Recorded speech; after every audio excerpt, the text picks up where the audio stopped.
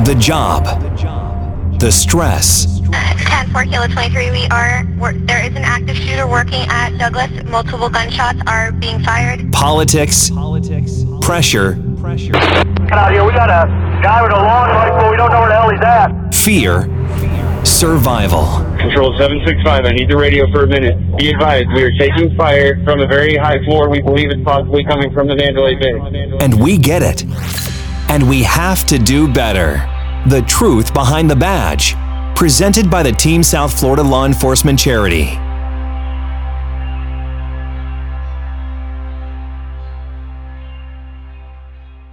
Good evening. It is Sunday night, August 9th, 2020. This is Rich with another episode of Truth Behind the Badge. I'm joined this evening by Tom. Tom is a retired law enforcement officer from the West Coast. Tom, thank you so much for taking the time and joining us tonight. My pleasure. Thanks, Rich.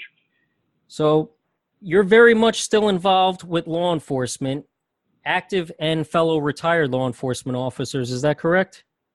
Yeah, you know what? I think anytime you retire from any organization, your hearts are always with those men and women that you leave behind.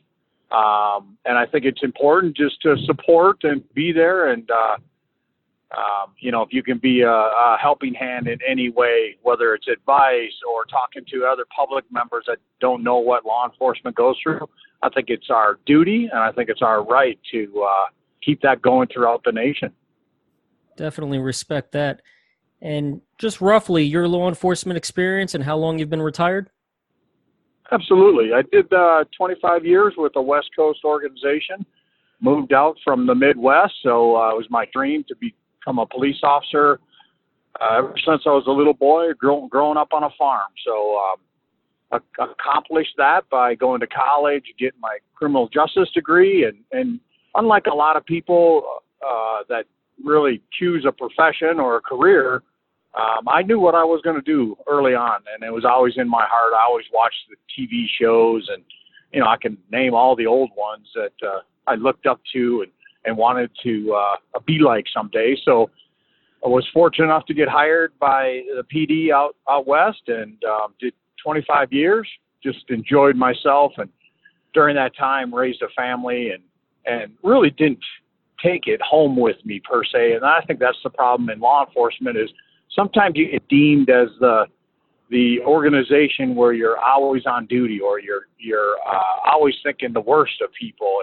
And I think as long as you're grounded and you do a good job, you have the light at the end of the rainbow. And that was for me in 2012 when I finally decided that I had a son that was about to be drafted and going on to play a sport that he loved, and I coached as he grew up. So it was just a no-brainer for me in 2012 just to retire. I had enough time on and did that and followed him. And now I just stay connected with all my fellow law enforcement officers. Well, that is great. What was one of your favorite TV characters or movie characters growing up related to the job? I got to ask. 1 Adam 12, see the man. I think I was in motors for a while, so it was Chips. I was a detective sergeant, so it was any of the shows where they had the detectives to it, Fish and all those guys. I mean, it was just numerous, way too many to name to give just due to any show. But I'll tell you what, I could probably rattle off 20, 30 characters. And, Barney Fife and Sheriff, just on and on.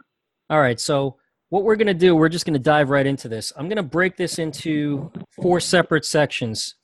I want to talk about tonight with you the current climate, leadership, honoring our fallen, and then advice.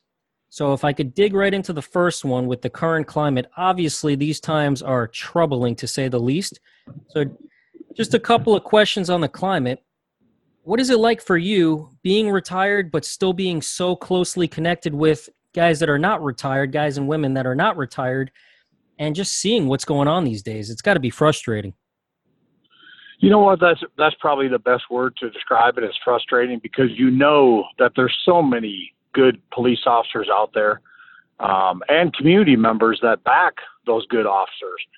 And in any organization, any profession, you're going to have a couple bad apples that are going to make that organization or that profession look bad. And that's really what's happened. I mean, we saw that with, the riots when I was first on years ago, the Rodney King riots and the stuff that we went through early on that we thought, holy buckets, I would never see that as a law enforcement officer. And then, you just continue to see the incidents where a specific group wants you to believe their narrative. And in believing their narrative, you're going to buy into what happens around the world. And then, unfortunately, I think you get too many paid actors, people that aren't really there for the right cause. They're there to stir up trouble. And I think that's what we're seeing around the country is people have really started, the normal person, I should say, has really settled down and started listening and dialoguing with our officers and knowing that there's great officers out there, but you have those bad apples. The Portland incident that's gone on for, I think, 76 days straight now. And just all those incidences where, you're wondering, are those really people of their community or are they just actors that are there to stir up trouble? So, unfortunate, I think it comes around. It's going to go around. It'll go full circle for us in law enforcement. And, I saw a study the other day. There was 11-year period that doctors were sued or killed patients during malpractice suits. And the rate was unbelievable compared to law enforcement. But because doctors have malpractice insurance and nobody really holds them accountable, you don't hear about those things. And I was reading that article I think it was the New York Times, and I was just amazed that we in law enforcement are on the front lines. We're there. People tell us the narrative is out there in the public, and some news outlets just won't let that go. I completely agree. And I get it being held to the higher standard and everything, but you bring up a good point about other professions. It's funny, you mentioned Portland police, and I remember being shocked. I just pulled up their Twitter page. 16 hours ago, they put out, failure to adhere to this order may subject you to arrest, citation, or crowd control agents, including but not limited to tear gas and or impact weapons. Again, this is a riot. All people, including members of the press and legal observers, must leave immediately. I got to be honest, Tom, it sounds like some of these areas, Seattle, Portland, have turned into war zones at times. You mentioned the Rodney King riots. Was it like this during your time? No, I don't think anything. I mean, this is unprecedented just because of social media and the current climate and all these athletes and professional, actors and all this getting involved. I don't think we've ever seen this, and I hope we never see it again. This is unfortunate times for us. I remember going through field training, and one of my FTOs told me, you're going to have ups and downs, good and bad, and things are cyclical in this profession. Do you believe in that? And if so, do you see us recovering from our current times? Yeah, I really do. I don't think police work will be ever the same, unfortunately. But I do believe that there is going to be a period where us in law enforcement are going to be respected again. This whole defund the police is just ludicrous. We have a couple bad apples, and I've said it earlier, and I continue to say it. I don't think anybody condones what happened in Minneapolis, but I think what the public needs to hear too is, that police officer had 17 complaints. They tried to get rid of them and weren't able to. So I don't think you can hold the police department 100% liable for him either. You have arbitrators that got him his job back. In that climate, the union unfortunately protects sometimes the bad apples. And I think just we hold the steady ground and we can continue to be as good as we can be as people. I think things are going to turn, hopefully. Well, I would take what you said a step further, and I would say I don't see how you can hold the entire profession across the country accountable for one person and one incident, one agency. Yeah, that word frustrating just comes to mind. All right, let me transition to the next segment, leadership. And obviously the two go hand in hand. And I could tell you, I'm in South Florida, and gosh, we have seen such a diverse group of leaders, whether you're talking about chiefs, directors, or sheriffs. There seems to be damn near zero consistency. You have some leaders out there in the front lines publicly backing up their officers. You have some that seem to be very, very quiet and not get involved. Have you noticed a change in leadership styles over the years? Were they all the same and then things changed? Or what's your take on what you've seen? Well, I think the unfortunate, as I rose up the ranks with my organization, I always looked back at, I took a couple great things from each person that either supervised me or was my training officer or somebody that impacted me. And I really tried to gravitate towards what made them somebody that I looked up to. Was it their hands off? Was it their ability to teach? Was it their kind giving? Was it, all the things that we as police officers, the different hats that we have to wear.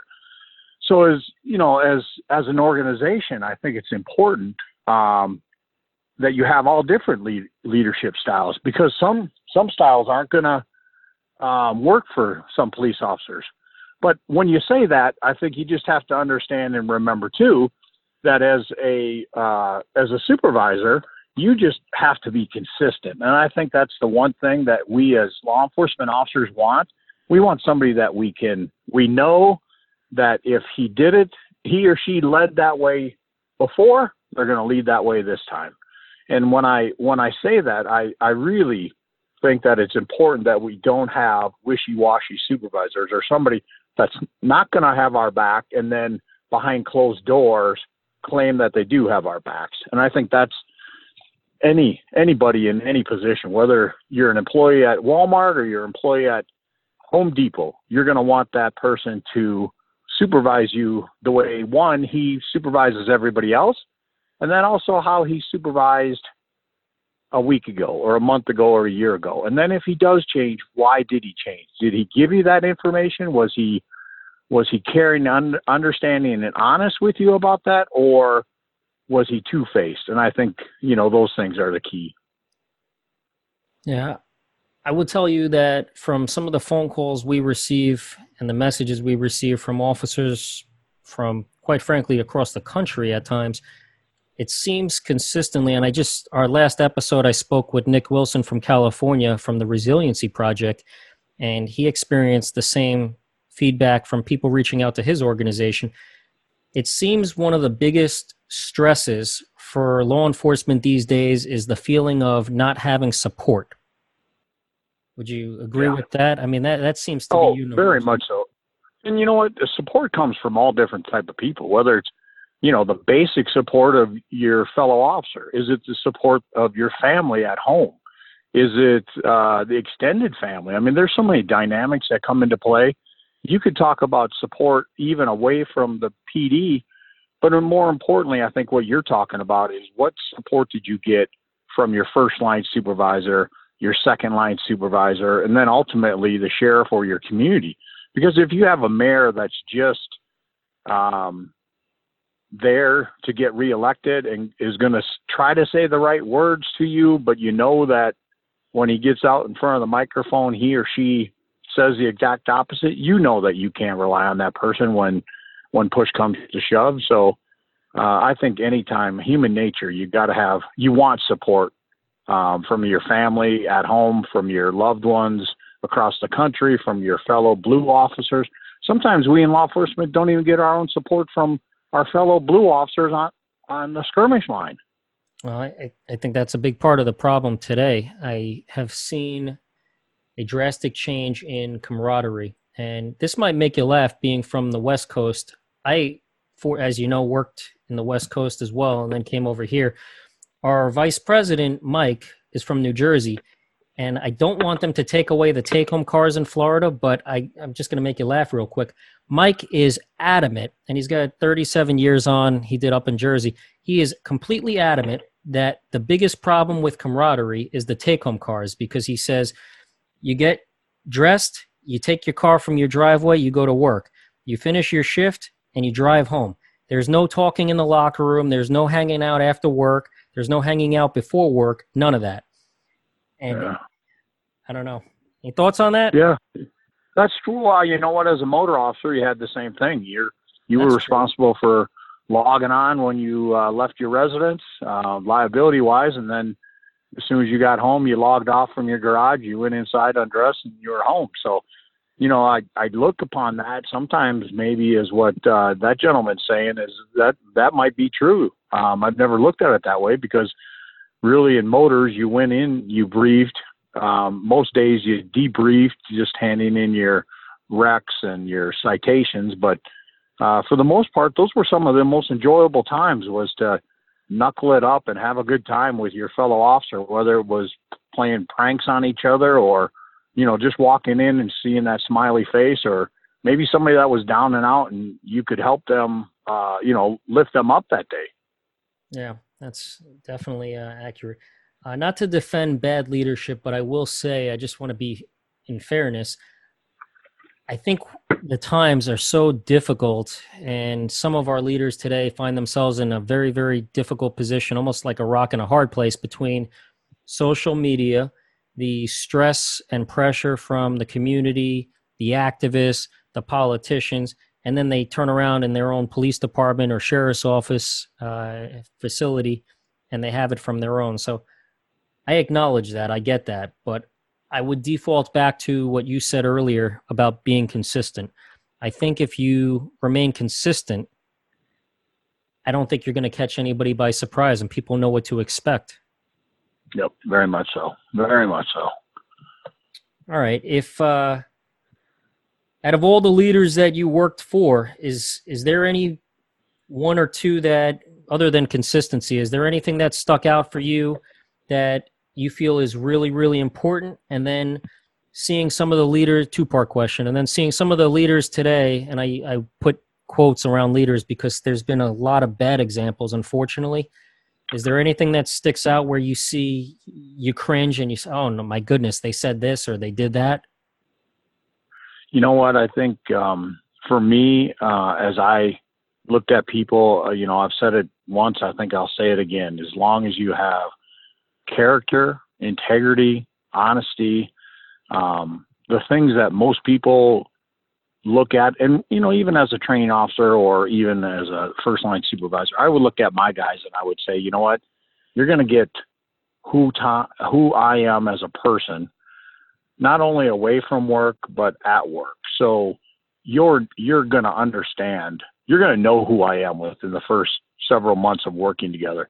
You're going to see how I act to an elderly woman, how I act to a victim, how I act to a suspect, because I'm going to want to be treated the way I want you to treat my mom, the way I'm going to show you how I'm going to treat that suspect. So, you know, it's every leadership style is different. The thing I cringe on now is the person that doesn't have the backbone, the supervisor that, you know, didn't get taught. What are we teaching our supervisors as far as leadership? And leadership comes in all forms. I've said it before, but I think consistency, honesty, integrity are the huge things that I took away from the ones that I looked up to. Hopefully that's the way I left my jurisdiction. And I still have a ton of great relationships with guys that are ending their career that still remember my nickname. You know, I have a kind of a great nickname here. So, you know, people don't know me by the first name Tom. They'll know me something else. And, you know, it's just kind of enjoyable. Oh, I know him, of course, da-da-da, because I think I treated everybody right. And I think that's the key for us in law enforcement. And, you know, like I said earlier, the Home Depot employee, what does it look like for that person to know that you or he or her are going to have your back?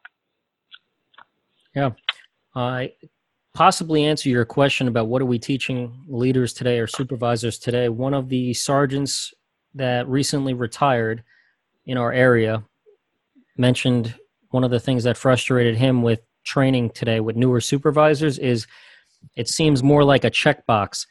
let's just get all the check boxes filled out, CYA, and that's it. Instead of just being human, looking at a problem, figuring out what it takes to solve the problem, because there is no exactly the same problem when you look at 2 or 3 or 4 different problems. Everything's different. So I don't know if that answers part of what you brought up, but that was something that I figured was worth mentioning. Yeah. All right. Third section, and I know that this one is probably near and dear to you, honoring our fallen, and I wanted to touch on this. So our charity focuses on honoring our fallen. That's how we really got started. Those from our organization who know you truly know how much it means to you. For those who don't know you, can you explain why you feel it's so important to always do this, even when you retire from the profession? Yeah, I'll tell you what, you're taught in the academy, the history of your organization as you go down the hallowed walls of the academy, for us at least. And you looked at those faces and you kind of read their narrative and you were like, wow, he died in this gun battle, or he died at this horrific car accident, or hit by a drunk driver, or whatever. And then it really didn't hit home until it happened to somebody in your organization as you wore that badge. And then you saw what law enforcement does for their fallen, how pretty much the organization and the community stop and they just pause, honor our fallen, and remember and take care of his family. And it really happened. It hit home for me when I lost a very dear friend that died on the sidewalk driveway of aspiring rapper here in town. And I was on the honor guard at the time, and honoring our fallen and or officers that were retired and died, that we gave credentials to and all that good stuff, gave them folded flags, and it would always hit home to me. I always had a tear. I always was that sensitive guy that, when you got done, you took off your white gloves, you folded the flag, and you thought, I hope nobody has to do that for me any day. And as more and more police officers died in my organization, and unfortunately we've had way too many, it was always something that I looked at and said, I will never not take care of X, Y, and Z, whether it was a family member, a child. I still am very good friends with my buddy who died in the line of duty, his two daughters. I see them monthly. I talk to them weekly. I know their kids. I know his grandkids. He would be so proud of these kids. And then you look at what could I do as a person. Us police officers, we have a guy. We have somebody in the community that's willing to help and step up and help us raise funds. Well, get off your butt and go do it. And so that's kind of what I've always done, is had a golf tournament, rode a bicycle, had a motorcycle run, whatever I could do that fit that current climate, that I could raise a few bucks to put in the pocket of a girl that wanted to go to college, or a fallen officer's son that wanted to be part of a baseball team and needed a $300 bat to, in his eyes, perform for his dad, who was hopefully looking down at him. And so being retired, that's the best time to do it. Geez, you had no excuse. My kids are grown. People move on. So get off your butt, be part of the solution, and don't sit back and watch. And hopefully you get, accolades from social media. You do it because that's the right thing to do. And that's how I've always lived my life. And hopefully that's what I've taught my sons and other officers coming up. It's an excellent answer, and it's tough to even follow up with that. I will tell you I'm grateful for people like you, because when I first got involved with certain events and honoring our fallen, I was really blessed because I was a newer officer at the time, and I just kind of got thrown into the mix, and I learned so much from veteran officers and soon to be retired officers and other retired officers. It's truly remarkable how at our worst of times we can come together. All the differences are set aside and everybody just comes together. Yeah. Yep. And you're lucky. The community where you worked at, I've got images in my head of how strong that community was. So it's true. You're right. I think more often than not, these communities really do pause. And you mentioned a lot of things that perhaps the general public just don't realize, don't see. A lot of the human side of the profession. Yeah. Yep. All right. Last section, and then I'll let you go. I'm going to title this Tom's Advice Corner. Okay? Advice for those considering the profession. They're thinking about being a police officer. They don't know if they want to do it or not. What do you say? Well, I think the easy answer was, short of don't do it. I think we need good officers. I think we need caring, kind, understanding people that want to get involved in their community. So the unfortunate part is this is a career. This is not just a job. A job is something that you work at, and then someday you move on and you go do something that you want to do more or get paid more or whatever. You're not entering law enforcement for the money. I think as a police officer in retirement, I don't make bad money. I'll never say that I don't, but I'm living comfortable, and that's all I ever wanted. As a farm boy from the Midwest, did I ever think I would be in a position that I'm in now? No, but I certainly worked my butt off to do the job that I loved. So the key, I think, for any person that wants to be a police officer, make sure you have it in your heart. And then, honestly, if you go through the academy and if it's not for you, don't stay. Because I think there's too many people that get involved with law enforcement that think it's cool to carry a gun or cool to arrest somebody, or I'm going to solve this crime because it looked great on TV. And then maybe realize law enforcement is just not for me. And that's okay. But I think we need good, caring, understanding people.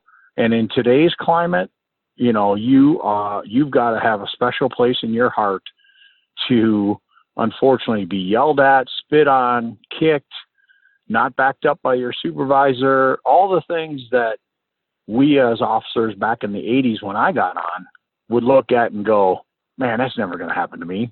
Everybody loves a police officer. Well, that's not the case anymore. Understand that when you go into law enforcement, not everybody's going to love you. It's going to be okay that not everybody loves you.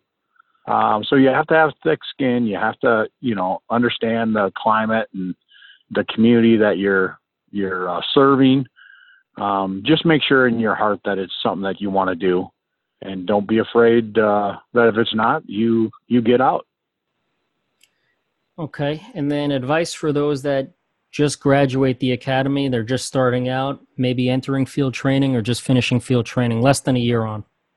Oh yeah. So those people, those are the people I call the listeners, not the doers. And what I mean by that is we are so gung-ho as a police officer to get out there and to do it. Instead of slowing down and listening and watching, observing, learning, all the things that hopefully in the academy you're taught to, listen to your field training officer, take your time. We just want to go as law enforcement officers. I think that's the makeup. I think that's unfortunately how we teach in the academy. But if that's you as a person that's maybe listening or, going through early field training times, I think the key to that type of person is just to listen and understand that your time's coming. You're going to make your own way. You're going to do things your way. But take the time to understand and pick 2 or 3 things from each person that you either ride along with or that you sit in briefing with, and make yourself not only a better person, but a better police officer. You echo my night shift field training sergeant. She told everybody that was under her wing, she said, you're going to have different field training officers. You need to take 2 or 3 things that you like and take them with you, absorb them, listen, learn. Yeah. You would have gotten along very well with her. Yeah. All right. And then the last one, and this is a tough one, advice for those with 10 to 15 years on. Well, not eligible for retirement, unless you're leaving early. I think lay low, maybe. Yeah, well, I don't even like that, Rich, because I think what we as police officers do is we can't just sit back and be reactive and not proactive.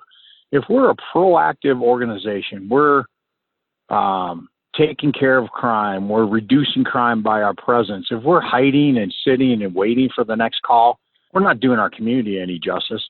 So if you've got that 10 to 15 year officer and he or she's not into it anymore, maybe it's time to go find a different profession. You can't be afraid to leave behind an organization. You're going to get yourself or somebody else on your squad hurt or killed or in a suit of some type. But importantly, 10 to 15 years, man, you've got some great experience. Go and teach. Be the best person that you can be. Teach the young people and leave behind a legacy. Hopefully that's what I did when I was a field training officer, when I was a first line supervisor, as I went up the ranks in the detective bureau. I was hoping that I was leaving just a little tad bit with everybody that I touched. Sometimes it wasn't good. Sometimes I had to be the guy that kicked them out of the bureau because they were laydowns. And I was okay with that. I mean, hey, my dad taught me years ago that not everybody is going to like you, but they better respect you. And that's hopefully what you can leave behind as a 10, 15 year officer is be the best person you can be, serve your community the best way you can serve. And then hopefully take that time and enjoy retirement like I am now. Love it. All right. Before I go to our traditional closing, any last words? No, I tell you what, the climate is obviously rough out there. Unfortunately, I watch the news every day. There is the silent majority behind us, and that's what I think everybody has to understand is this climate is tough now. The squeaky wheel, people are getting statues taken down and this and that and all these nonsense things. I like to say too, I've got numerous friends that are Black. I've got numerous friends that are Hispanics, Latinos. I have some people that are not documented legally. But I tell you what, I think every one of them, including my brother-in-law, who happens to be a African-American law enforcement officer in the Midwest himself, he will look at you and tell you, man, Tom treats everybody the right way. And I think in law enforcement, that's what we need to make sure we do. This climate's going to turn. There's a great majority behind us that love us.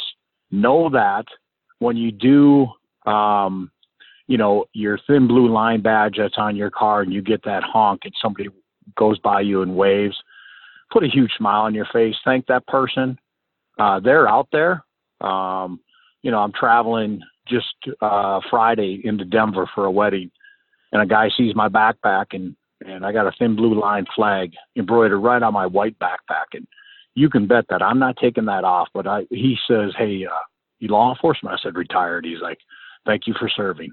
I'm like, oh, well, thank you. That means a lot. And he's like, I don't know how you could be a police officer now. And I said, well, I'll tell you what, if I was, hopefully I would be the best person I could be, but I thank my lucky stars every day now that I'm not. So people know we're out there.